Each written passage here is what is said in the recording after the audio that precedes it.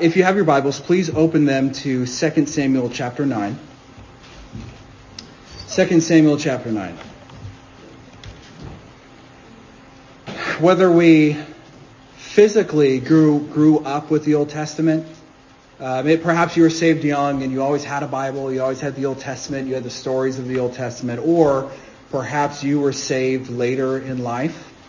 Either way, we know the stories of the Old Testament very well. Everything from the garden, the serpent, Noah's Ark, the flood, Jericho, Joshua. Even unbelievers know these stories well, don't they? They know the Old Testament. And, even with the ones I just quoted, I'm missing some crucial ones. And these are stories that capture the imagination.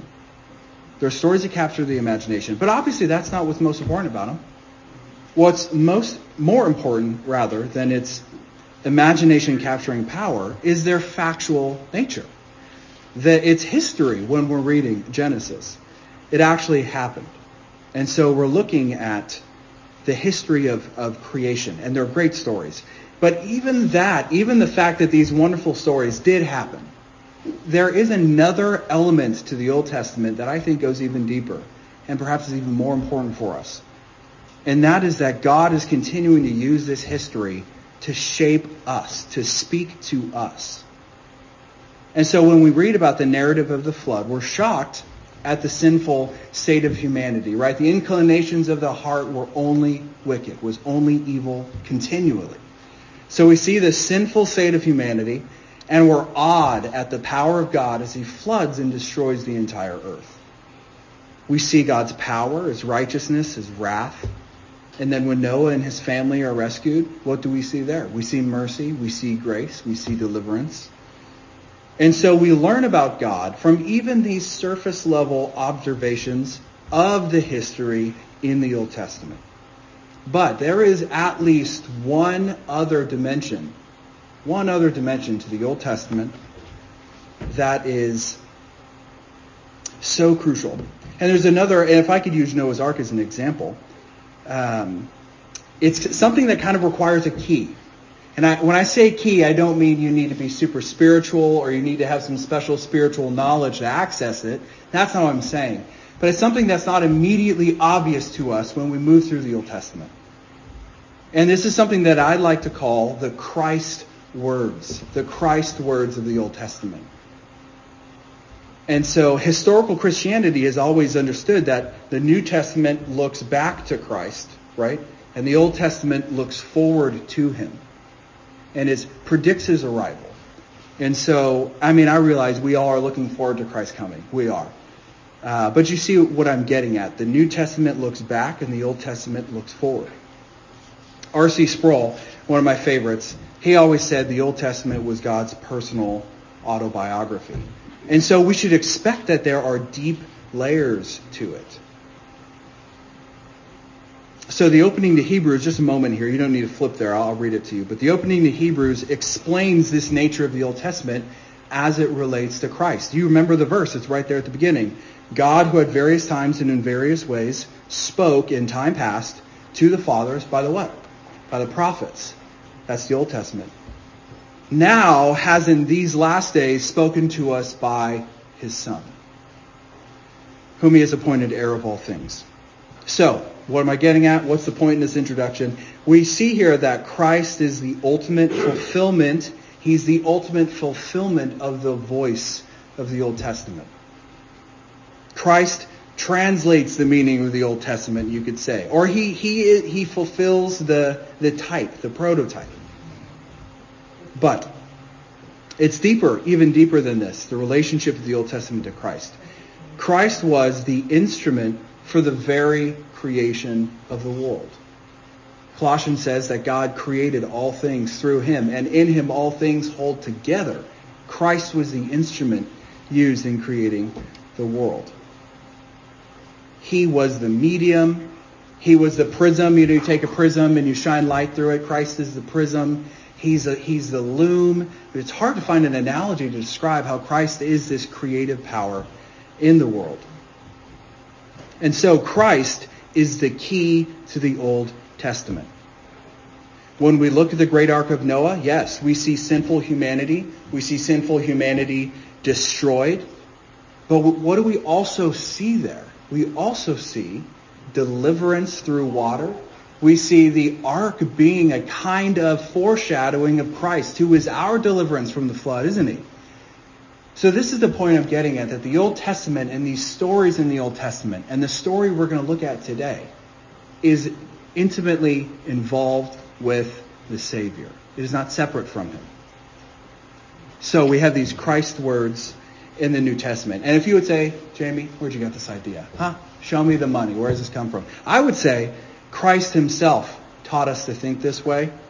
You remember the story right at the end of Luke, the 2 disciples on the road to Emmaus. And Jesus shows up, but they don't know it's Jesus, and they're downcast. And Jesus gives them one of the best Bible studies in the whole world, because he says that he goes through all the scriptures and taught them concerning the things of himself. Could you have imagined to get that kind of Bible study from the Lord himself?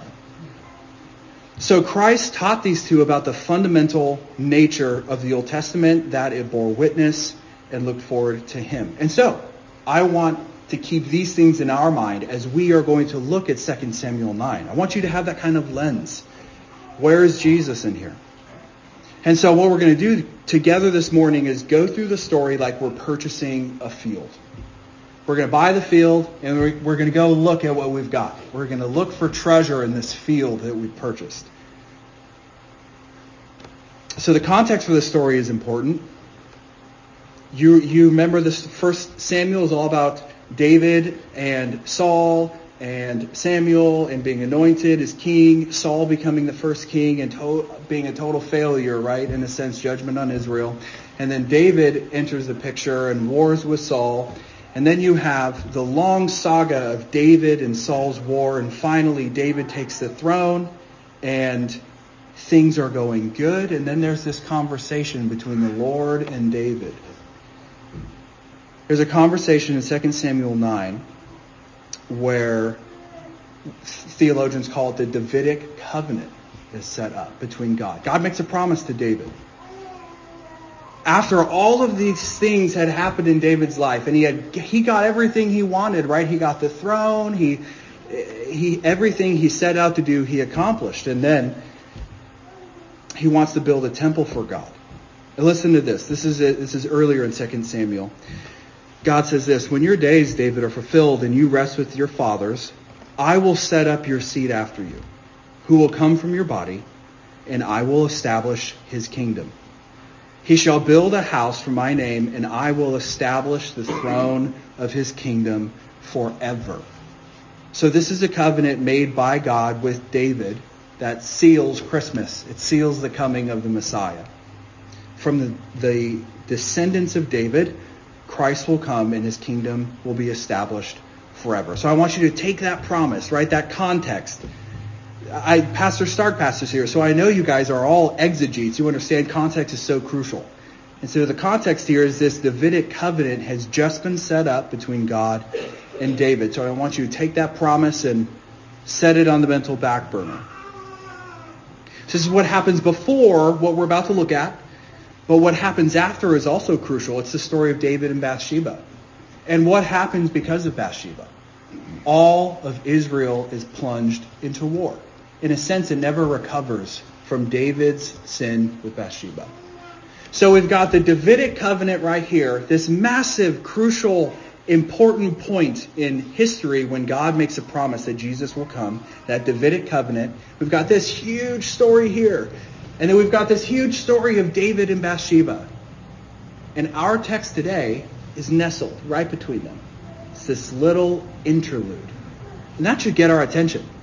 Okay, what's this thing doing here? It's a small little vignette. It's a small mini story surrounded by these massive events. It's kind of like you're walking through a museum and you see this little piece of paper. You see a book, for example, and it's open. And it's surrounded by bulletproof glass, and it's framed with steel, and it's super protected. Good chance it's a pretty important book, isn't it, if it's protected like that? And that's kind of what the story is. It's nestled between these two massive events. Okay, what's going on here? So, enough prelude. Let's read 2 Samuel chapter 9. Right at verse 1. Now David said, "Is there still anyone who is left of the house of Saul, that I may show him kindness for Jonathan's sake? And there was a servant of the house of Saul whose name was Ziba. So when they had called him to David, the king said to him, 'Are you Ziba?' And he said, 'At your service.' Then the king said, 'Is there not still someone of the house of Saul to whom I may show the kindness of God?' And Ziba said to the king, 'There is still a son of Jonathan who is lame in his feet.' So the king said to him, 'Where is he?' And Ziba said to the king, 'Indeed, he is in the house of Machir, the son of Amiel, in Lo-debar.' Then King David sent and brought him out of the house of Machir, the son of Amiel, from Lo-debar. Now when Mephibosheth, the son of Jonathan, the son of Saul, had come to David, he fell on his face and prostrated himself. And David said, 'Mephibosheth.' And he answered, 'Here is your servant.' So David said to him, 'Do not fear, for I will surely show you kindness for Jonathan your father's sake, and I will restore to you all the land of Saul your grandfather, and you shall eat bread at my table continually.' Then he bowed himself and said, 'What is your servant that you should look upon such a dead dog as I?' And the king called to Ziba, Saul's servant, and said, 'I have given to your master's son all that belonged to Saul and to all his house. You therefore and your sons and your servants shall work the land for him. And you shall bring in the harvest, that your master's son may have food to eat. But Mephibosheth, your master's son, shall eat bread at my table always.' Now Ziba had 15 sons and 20 servants. Then Ziba said to the king, 'According to all that my lord the king has commanded his servant, so will your servant do. And as for Mephibosheth, said the king, he shall eat at my table like one of the king's sons.' Mephibosheth had a young son whose name was Micah, and all who dwelt in the house of Ziba were servants of Mephibosheth. So Mephibosheth dwelt in Jerusalem, for he ate continually at the king's table, and he was lame in both his feet." Please pray with me for a moment. Father, thank you for your word. Thank you for your gospel, your son. Thank you for his work. Thank you for drawing us all here today in Jesus' name, empowered by the Spirit to open your word. And we ask that you would bless this time. You would send help. And that you would get me out of the way. And you would let the glorious, glorious truth of Jesus that is nested in this text, that you would unleash it on this congregation. And that we would give praise and honor and glory to you.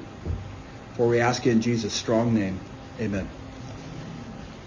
So, at face value, remember that surface level observation. At face value, we have this great story about grace.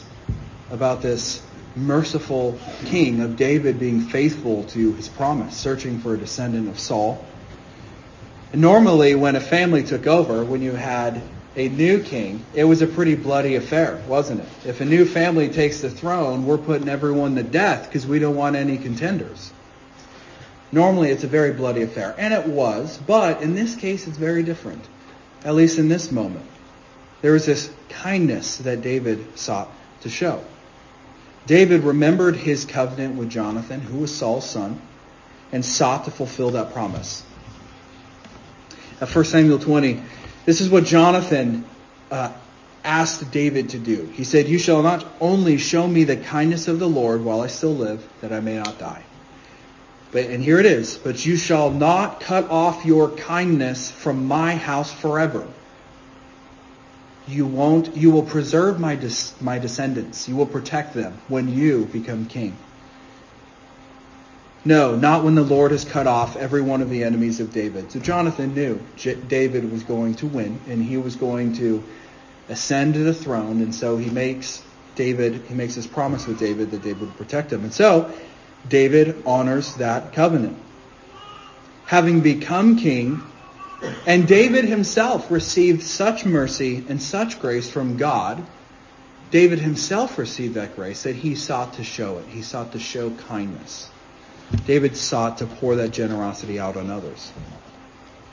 And so the descendants of Saul, this was such a challenging situation that David had to recruit investigators. He said, bring me all my court investigators and go find me someone who is a descendant of Saul. He really went out of his way to fulfill his promise. And so when this Ziba is brought before the king and David learns that there is yet a son of Jonathan, and that the son is alive, and he's in a town called Lo-debar, that call of the king goes forth. Go, bring him to me. We have to remember that in antiquity, the descendants of former kings, like we just mentioned, were put to death. And if they were still alive, they were feared for their life constantly, because they were a contender. They had a claim to the throne. And so imagine Mephibosheth in a town literally translated as nowhere or no place. Lo-debar. We could say Nowhereville, or the city of nothing. This crippled man in Lo-debar hears a massive entourage, comes into the small hamlet and says, you're coming with us. How scared would you be? How terrified for your life would you be? And so to be summoned out of nowhere had to feel like he was being taken to the guillotine, that it was over. And David was cleaning up shop for the descendants of Saul. To walk the road from Lo-debar to Jerusalem through the Jordan Valley would take 30 hours from foot. And so it's likely Mephibosheth spent that entire trip sweating bullets about what was going to happen. But Mephibosheth was not being brought to the palace of the king to be killed. He was being brought there to receive unbelievable, immeasurable, undeserved grace. So this is that surface level. This is what's happened in the story. And now we want to unlock those Christ words. And the first thing, if I can run with that, is the Christ word of Mephibosheth. What do we learn about Jesus in the character, in the historical person of Mephibosheth? And I just have to ask the question. Aren't we all cripples like him before God?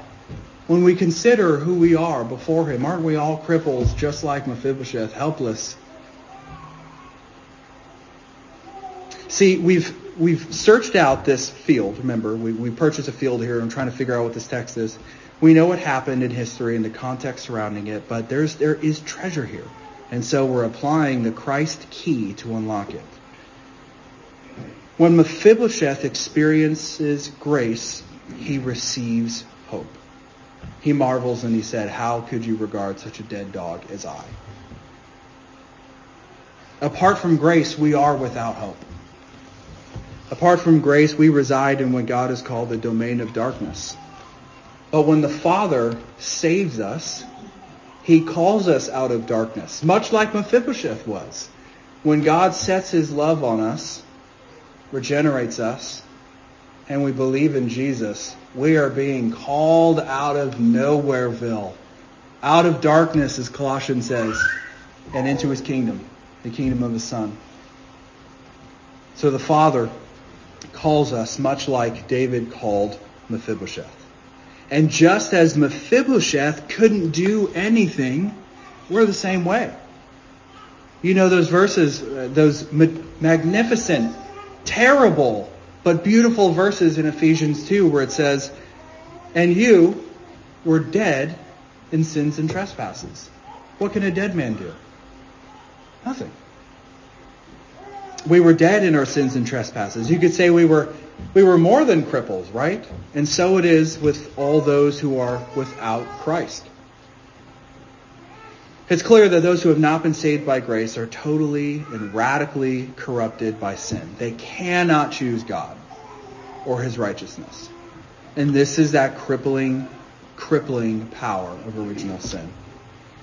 And it's the same crippling power that even in Christ the believer can experience. We can be beset by the weaknesses of sin, even knowing Jesus. So when God saves us, he places in us a new heart and begins renewing our mind. We can now actually seek the kingdom of God. We have a desire to because we have that new heart. We've been born again. It's kind of like we've been sat at the table like Mephibosheth was, right? We're now sat at God's table and the feast is before us. Again, before this miracle, before the new birth, we were totally unable to do it. Ephesians 2:3, we all once conducted ourselves in the lust of our flesh, fulfilling the desires of the flesh and of the mind. But that's not where Ephesians 2 stops, is it? It keeps going. And there's those great verses beginning in verse 4. But God, who is rich in mercy, because of his great love with which he loved us, even when we were dead in trespasses, made us alive together in Christ. This is that merciful, gracious hand of God stretching and saving the cripple, us. So Mephibosheth was seated at the table of the king, and we, as Ephesians 2 says, have been raised up with him and seated in the heavenly places in Christ. Do you see that connection? Christ is sat at David's table, and we are sat at Christ's table in the heavenly places. Even now, if you know him. That is where the state of your soul is now.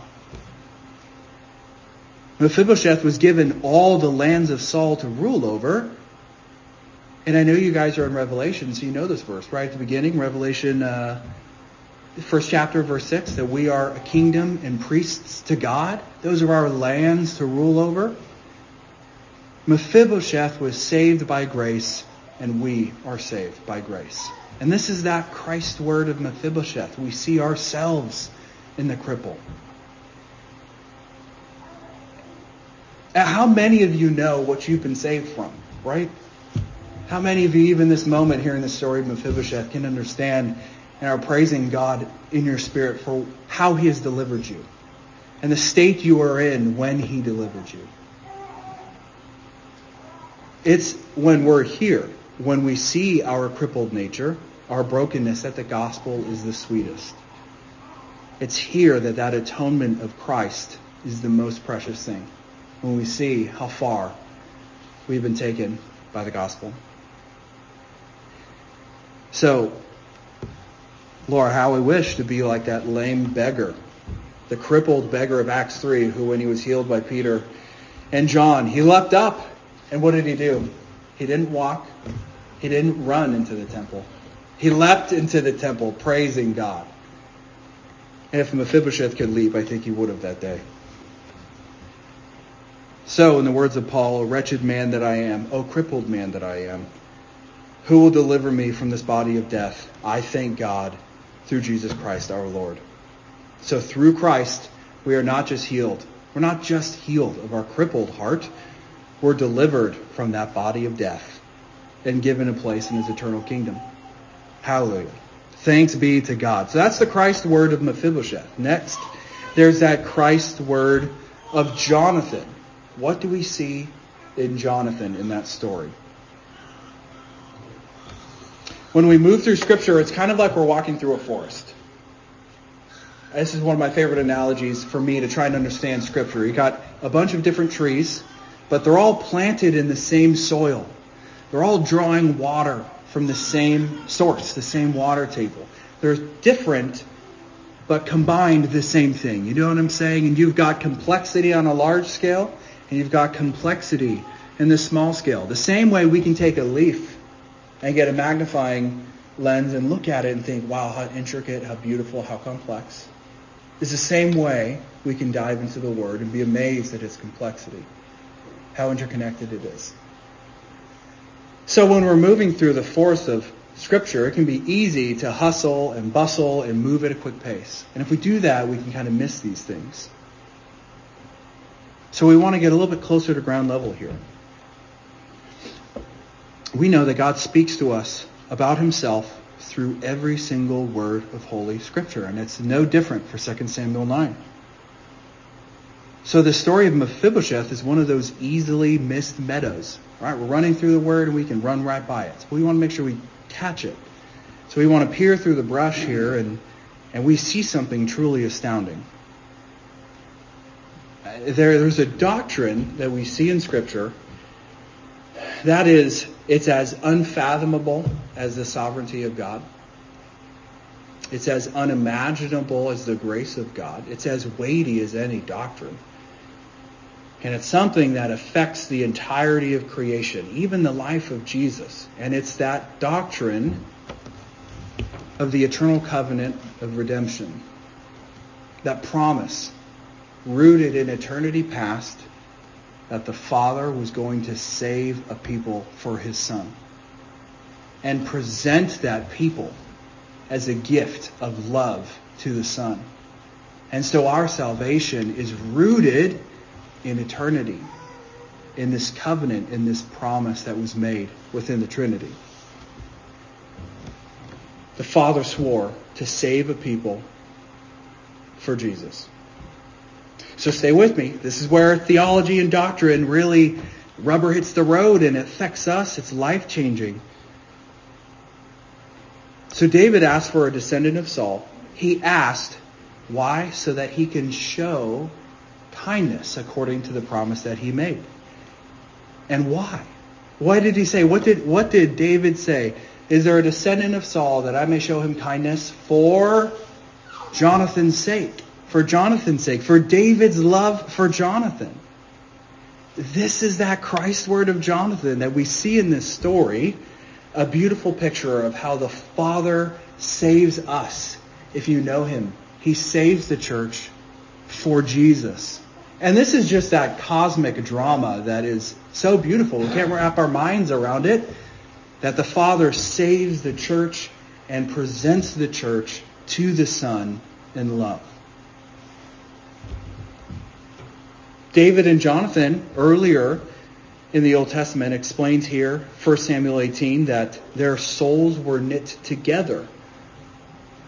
Jonathan loved David as his own soul. I mean, how do you have a closer bond than that?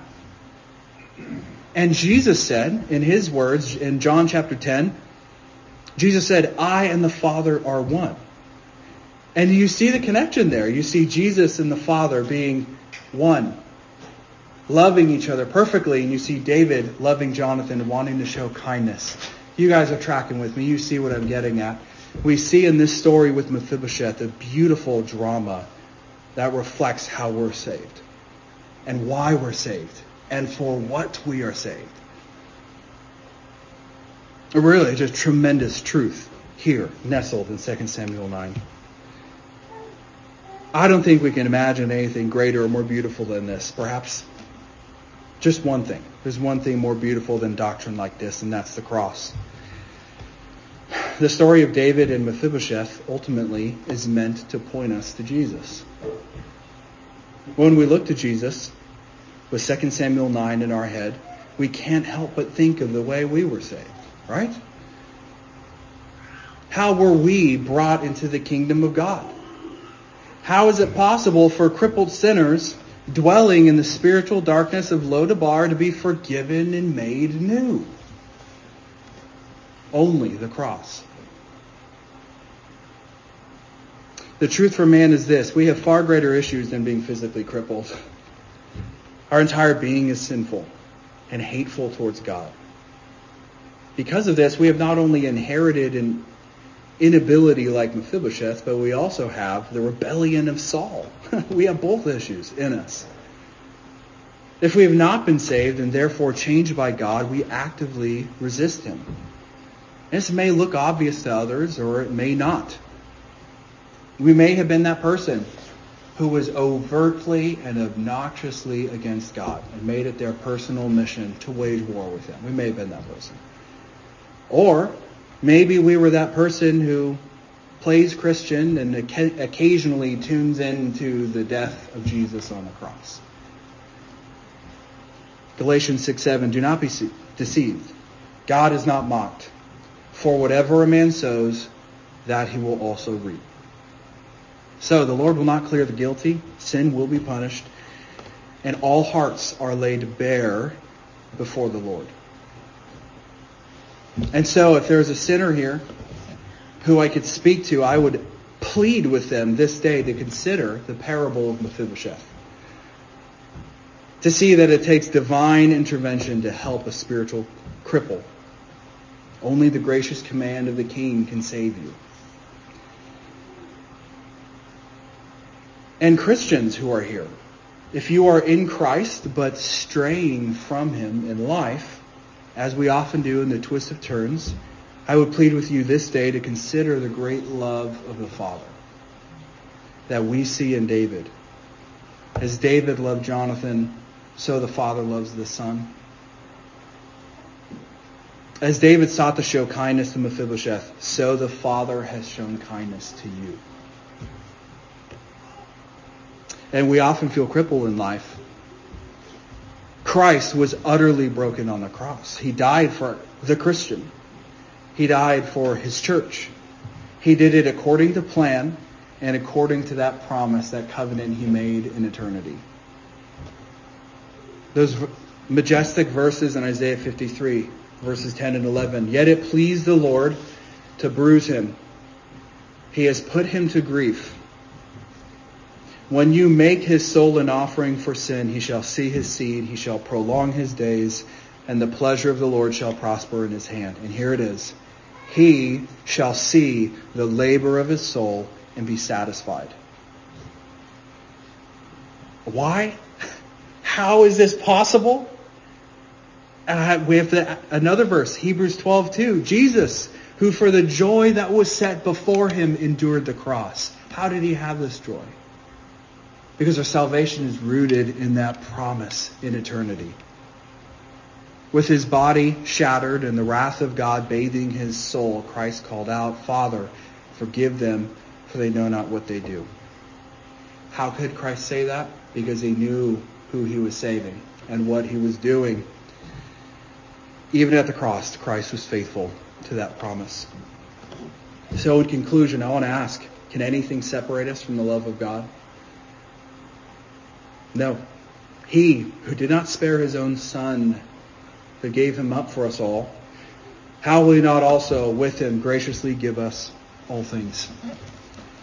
Like Mephibosheth, we enter that palace of the king not only because he loves us, but because he loves the one for whom we were saved. He loves Jesus. We were saved for Jesus. We eat at the king's table and we cry out, what is your servant, that you would show regard for such a dead dog as I? Hallelujah. Let's pray. Father, thank you for 2 Samuel 9. Thank you for your word. Thank you for, again, the gospel. We were cripples, Father. We were spiritually dead before you decided to show your grace and your mercy to us. But Lord, this decision, this promise, this commitment is not temporal. It didn't happen at some point in time. Ultimately, Lord, this decision to save us was before the foundation of the world, Lord, where you predestined us to adoption as sons. Lord, we praise you. We want to magnify you and glorify this truth in our life. We ask your blessing as we continue to sing and end this service. We ask that you would take this word, work it into the soil of our heart, and that you would cause it to bear fruit in our lives. For our glory? No. For the glory of your precious Son, whom you have loved eternally. In his name, amen.